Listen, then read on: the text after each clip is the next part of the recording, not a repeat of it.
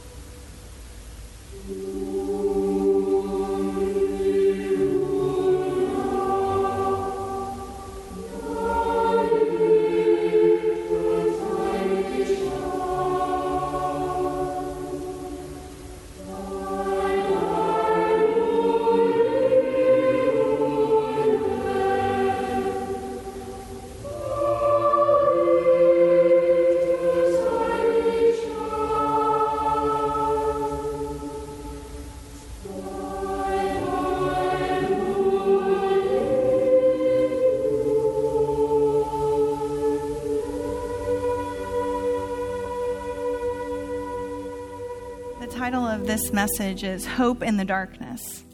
And I think it's something that we don't focus on too much when we sit outside of churches, when we sit in churches that don't keep the liturgical calendar. But when we are in the church that keeps that historical liturgical calendar, we're forced to contend with the entrance of Jesus into the world wrought a lot of pain for many people not long after as a result of Herod. So how do we understand Jesus' birth amidst this darkness and amidst the darkness that we often find ourselves in this world?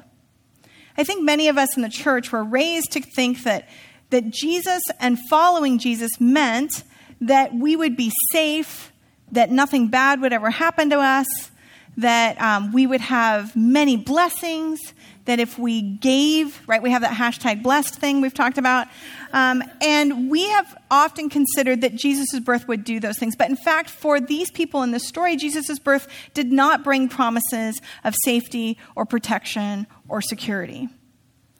What Jesus' birth means in this moment, in the light of this oppressive regime that was killing and slaughtering people all the time, long before Jesus and long after. Jesus' birth means that God is with us in the darkness. That when evil and oppression rises its head, that God is with us. That as Herod and Herod's cruel wickedness comes, Jesus comes into the midst of that darkness and shines a bit of hope. Finding hope in the darkness is a long tradition, a long biblical tradition. Isaiah does it right away, right? He said that the people who've walked in darkness have seen a great light. Those who dwelt in a land of deep darkness, on them light has shone. In Isaiah 9. Now we read that as what great hope that Isaiah is talking about this long before the arrival of Jesus. And that is certainly one way to read that text, prophetically looking forward to the birth of Christ. But Isaiah was talking about it to a people that were going to be exiled soon. In fact, the prophets all have a very long tradition of saying things are deeply bad, judgment is coming, things are going to be destroyed, the temple will be destroyed and all of this, but we also believe that hope is there too. And believing in hope in the midst of darkness and of deep, dark times is a long Jewish tradition, and for those of us grafted into this root, a long Christian tradition as well. Now, I find that in times of darkness, I often go to denial or despair. Anybody? All right. So when we do that, when we go to denial or despair, we find ourselves in the midst of sort of looking at all of the things around us that look so terrible, including in our current modern day, don't we? We would start to say, hey, we see a stabbing last night. We see Australia on fire. We see a bombing in Somalia. We see people huddled in freezing temperatures at the border. We see a shooting today at a church in Texas. We see constant destruction of this planet and this earth. And we can look at all of that and say, where is the hope? The darkness is too great. We can get paralyzed by that. We can deny it or despair. Right? And so many of us like to just pretend none of this is happening. And we just pretend it's not there. And I want to let you know that the powers and the principalities of oppression and evil would love for you and I to deny the injustice. Or to believe that it's hopeless. That you have no power, that there's no reason to act, and that you can't win. When we start to deny this injustice, I think a lot of us will say, well, hope in and of itself sort of sounds like denial. Right? Have you ever found, not here, but people maybe in your row, not you, just people in your row. People, when you say, well, things are really bad right now, and that person trying to give you some hopes, like, don't worry, it'll be better tomorrow. And you're like, I need somebody to not deny with me right now that it's bad, right? But the truth is that hope, in the biblical sense, is not denial, and it's not naive. Hope is realistic. Hope looks at what is present in this moment and says, I think it can be better. And I think it is supposed to be better. It doesn't deny what we're seeing. It just hopes that it can change. And the biblical authors give us a long tradition of that. The co-founder, Patrisse Cullors of Black Lives Matter, she says this: provide hope and inspiration for collective action, to build collective power, to achieve collective transformation, rooted in grief and rage, but pointed towards vision and dreams. I like this, right? Provide hope that is not denying the reality. We don't have to pretend we're not sad. We don't have to pretend that we're not angry. We can still hold all of those and still push towards hope. Those things go together. Hope is not naive. It's not false. It's not fake. It's not just a hashtag blessed. Grief, doubt, anger, and hope all coexist. And they coexist in our biblical text. Grief, doubt, anger, and hope coexist in our Jesus story right at the very beginning. Now, for those of us who we don't do denial, we're like, it's just terrible. We move straight to despair, right? Everything is awful. It's terrible. There's no hope. I don't think I've ever remembered a time it's been worse. By the way, historically, it's been a lot worse than it is right now. We're all doing much better than anyone historically has ever done. But we move straight to despair, right? In fact, I'll tell on Kevin for just a moment. The other day, I said, wait, if we're going to recycle something, he goes, it's so awful, Danielle. I don't know if I can recycle anymore. He's so aware of how we're destroying our planet that to throw a can away just makes him feel like it's just not enough, right? He wants to move. It's like despair was starting to take over. It's like, what's this going to do? Because he's studied a lot, and so he's very aware of, like, these are giant, huge problems that need giant corporate solutions, and my recycling this can is not doing enough, right? But I did just hear from a little one who will be celebrating their 5th birthday coming up that her mom won't let her have balloons at the party because the plastic is not good for the animals and we don't want to hurt the animals. And she gave me a very big lecture about how I can come to her birthday party but to not expect balloons. So she's prepared me for the disappointment already. She did a whole big thing. It was great. Okay, so when we move to despair then, we start to feel like there's just nothing we can do. But hope, according to this amazing author, Rebecca Solnit, if you've not read her work yet, hope is a gift you don't have to surrender. It's a power you don't have to throw away. We can contend with the realities that we see around us. We don't have to deny them, but we don't have to despair because hope is the power that we get to continue to hold in these circumstances, and nobody can take it away from us. It reminds me of that story in the Gospel of Mark, where the man comes and he says, my son is being thrown down into the fire. He's suffering these terrible seizures. Everything is awful. Like, can you please help? Your disciples haven't been able to help them. Help if you can. And Jesus says, if you can, right? Everything's possible for those who believe. And the father spouts right back, I believe, help my unbelief. Yes. Both those things at the same time. Hope, contending with the fact that we also have doubt. Hope, contending with the fact that we're still despairing, that we're still at a loss at moments. But hope lives right in that moment. It's actually one of the reasons why our church is called Spark. Because we've honestly said, we did not start the fire. It's been always burning since the world's been turning. But we would like to simply light a small spark. And we can do that. Because, it only takes a spark to get a fire going. Right? Anyone? Okay, thank you. My Lutheran friends sing. Now, Jesus' birth shows up in the middle of this deep, dark time and shines light on the darkness. This oppressive foreign rule that is there has this power that is overwhelming for everyone there. And it threatens and it kills, and it makes life difficult, and it tries to destroy at every turn. And Jesus comes and confronts that power, but not in the way that we expect. As Jesus comes and he lives his life and he lays it down in service to many, he confronts power with service. He confronts power and violence with love. He confronts power by laying down his life. His answer to the violence is radical nonviolence. And it subverts the powers immediately. You see, this hope of Jesus changes everything. It changes everything in that moment. Suffering will continue, but it changes everything. And as the women went to the tomb to bury and take care of the dead, as the women went to the tomb expecting to find the body of Jesus and to tend to that tomb, instead, with their burial spices in hand, they found an empty tomb that confronted the powers of death itself. Not in the way they expected, not in the way they probably wanted, but a hope that confronted those powers of darkness. And in our Jesus story, even in the midst from the very beginning days of Herod's cruelty to the end with Pilate's cruelty and the powers of the Roman Empire, we see that in these moments, a king is enthroned, not a threat is not neutralized. They actually put King of the Jews up above that cross. And we read that and know full well the irony of that statement is that he is King of the Jews, that the king comes laying down his life, that the enthronement comes through this sacrifice, and that the victory is found in the tomb, in the empty tomb.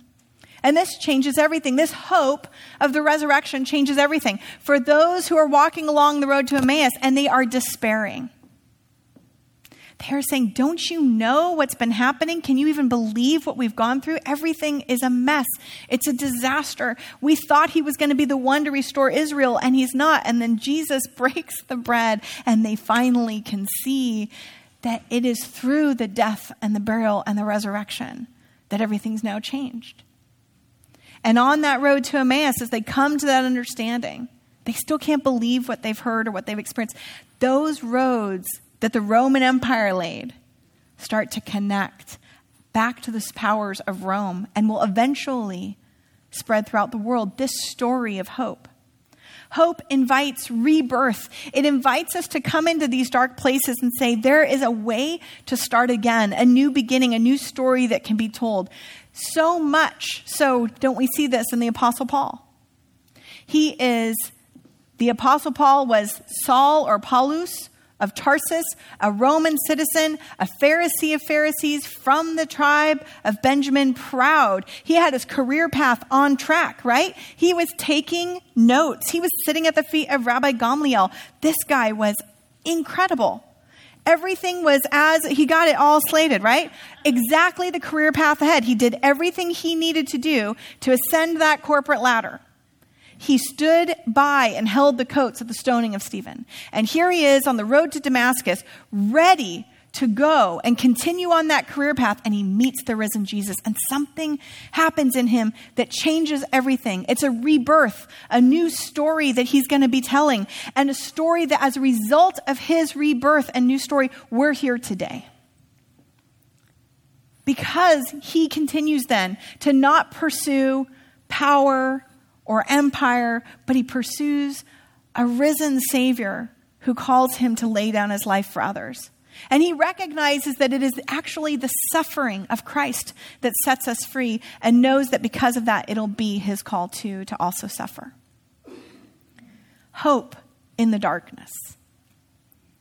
Right in the beginning of our Jesus story in Matthew. Hope meeting in the darkness. So why do we tell this story every year? Why every year, pretty much without fail at Spark, at least when I get to preach this weekend, do we talk about these holy innocents who are killed? I think we tell this story, actually it was just, did anyone catch, there was an op-ed even about it in the New York Times this last week, the bloody fourth day of Christmas. And Wheaton professor Dr. Esau McCauley says this feast suggests that things that God cares about most do not take place in the centers of power. The truly vital events are happening in refugee camps, detention centers, slums, and prisons. The Christmas story is set not in a palace surrounded by dignitaries, but among the poor and humble whose lives are always subject to forfeit. That's why we tell this story every year. And also because remembering produces hope. We tell the Jesus story every year. We've all told the Christmas story. We've told the birth of Jesus, the light of the world, shining into darkness, coming here. And let's also not deny the reality of those days, which there was an oppressive ruler who also sought to kill Jesus, and many innocents were killed in pursuit of that. And those two things together still will produce hope. Theologian Dr. Walter Brueggemann says that memory always produces hope in the same way that amnesia produces despair. When you and I can sit and remember what it is that God has done for us, and remember what it is that we have made it through, That it was not that long ago that people were having to riot in the streets of America for the right to vote. It's not that long ago that women were not permitted in America to hold property. It's not that long ago that persons were denied the right to marry in our land. It is not that long ago that massive amounts of disease plagued our world. And when we can remember the good and the bad and the challenging, we can start to remember that we have made some progress and that God is still shining light in the darkness in the midst of this time today too. And that even when things are deeply dark, there's hope. Mary sings her amazing, joyous song that Pastor Omer spoke of just a few weeks ago, prior to knowing what Jesus would do. She's able to talk about toppling rulers from their thrones and sending the rich away empty and lifting up the poor. She's able to sing this hopeful song, even though she is presently being set aside, I'm sure, by so many who did not believe her story. Facing what it would be to be an unwed mother. And she can sing this song. In the midst of what must have been a very dark and scary time, she sings of hope. We continue to remember and tell the story every year because the story gives us a taste of the right side up kingdom. It gives us a small taste of what it is to know that the shepherds were the first ones visited by the angels. These lowly shepherds out in a field, and they were like, hey, you guys, you get to hear this good news. We're not going to the powers or the kings or the wealthy or the clean, right? We're going to you because we want you to know. And we get these tastes of God setting the kingdom to right. We revel in the promise of hope. At Spark, every single Sunday, we say a prayer of hope. When we say the Lord's Prayer, we say, your kingdom come, your will be done on earth as it is in heaven. That is a prayer of hope. That's a prayer of hope. God, let your kingdom come here. And together, as followers of Jesus, our actions betray our deepest hopes. I think here at Spark, we spend some time on some fairly heavy subjects. Just this year alone, we've tried to tackle detention at the border, what it means to be an American, racism in the church, issues of oppression for our LGBTQ plus brothers and sisters, trying to find reconciliation, trying to tackle issues like climate change and how do we wrestle with all that as followers of Jesus. And it can sometimes feel like you go to the church of Debbie Downer, right? That we are just spending a lot of time here talking about the very hard and difficult things. But I want to tell you the reason why we do that is because we're very hopeful people. Honestly, we talk about all of this because we believe it can be different. We are engaged in hope when we believe that injustice, poverty, racism, homophobia, xenophobia, pain, violence are the beacons calling us to God's transformative work in this world. We look at the darkness and we say, yes, I have work to do. We are called to be hopeful people, and we talk about all these hard, difficult things because we believe in Jesus. Because we believe that we are called to bring more of the kingdom here on earth as it is in heaven, and that we do that through the power of the Holy Spirit. We have hope when we look into racism, when we look into xenophobia, when we look into white nationalism. We have hope when we hear the news of last night and today. We have hope when we see the injustice at the border, and we keep running and knocking like that persistent widow because we've been told to do so. We've been told that we have a God that steps into the midst of darkness, that steps into the midst of oppressive regime and says, let there be light. And that light shines in the darkness. Don't let anybody tell you go to the Debbie Downer church. We talk about these things because we believe it can be different. And we believe that as followers of Jesus, we are called to work hard to bring in that kingdom here on earth as it is in heaven. Now, just one last note, y'all. Hope requires patience. And this is nothing that we're good at, particularly in our instantaneous society, right? I shared that Facebook post. Why didn't everyone agree with me immediately, right? I went and protested at the border. I went and protested at the corner. We had the event at Spark. Why didn't everybody start listening to our, how come we're not all recycling, right? What are we doing? Hope requires patience. So let's go back to our Jesus story for the birth. This is from Luke chapter 2. Mary and Joseph are bringing the offering for the poor to the temple in Jerusalem to dedicate Jesus on the 8th day. And as they go, they meet Simeon, who's waiting, and they meet a prophet named Anna, the daughter of Phanuel from the tribe of Asher. She was of a great age, having lived with her husband 7 years after her marriage, and then as a widow to the age of 84. Let's say he died when she was in her early 20s. Okay, so she's lived as a widow for 60 years. She never left the temple, but worshiped there with fasting and prayer night and day. At that moment, she came and began to praise God and to speak about the child to all who were looking for the redemption of Jerusalem. She waited 60 years. Hope requires patience. She waited 60 years for the redemption of Israel to show up. She waited 60 years to meet this baby. She waited. And I'm sure in those moments there were those that suggested she was in denial or that she was just in massive despair. But her hope continued and it persevered in the midst of the darkness. Be like Anna.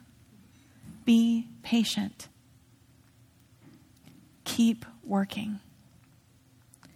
And may the God of hope fill you with all joy and peace as you trust in him, so that you may overflow with hope by the power of the Holy Spirit.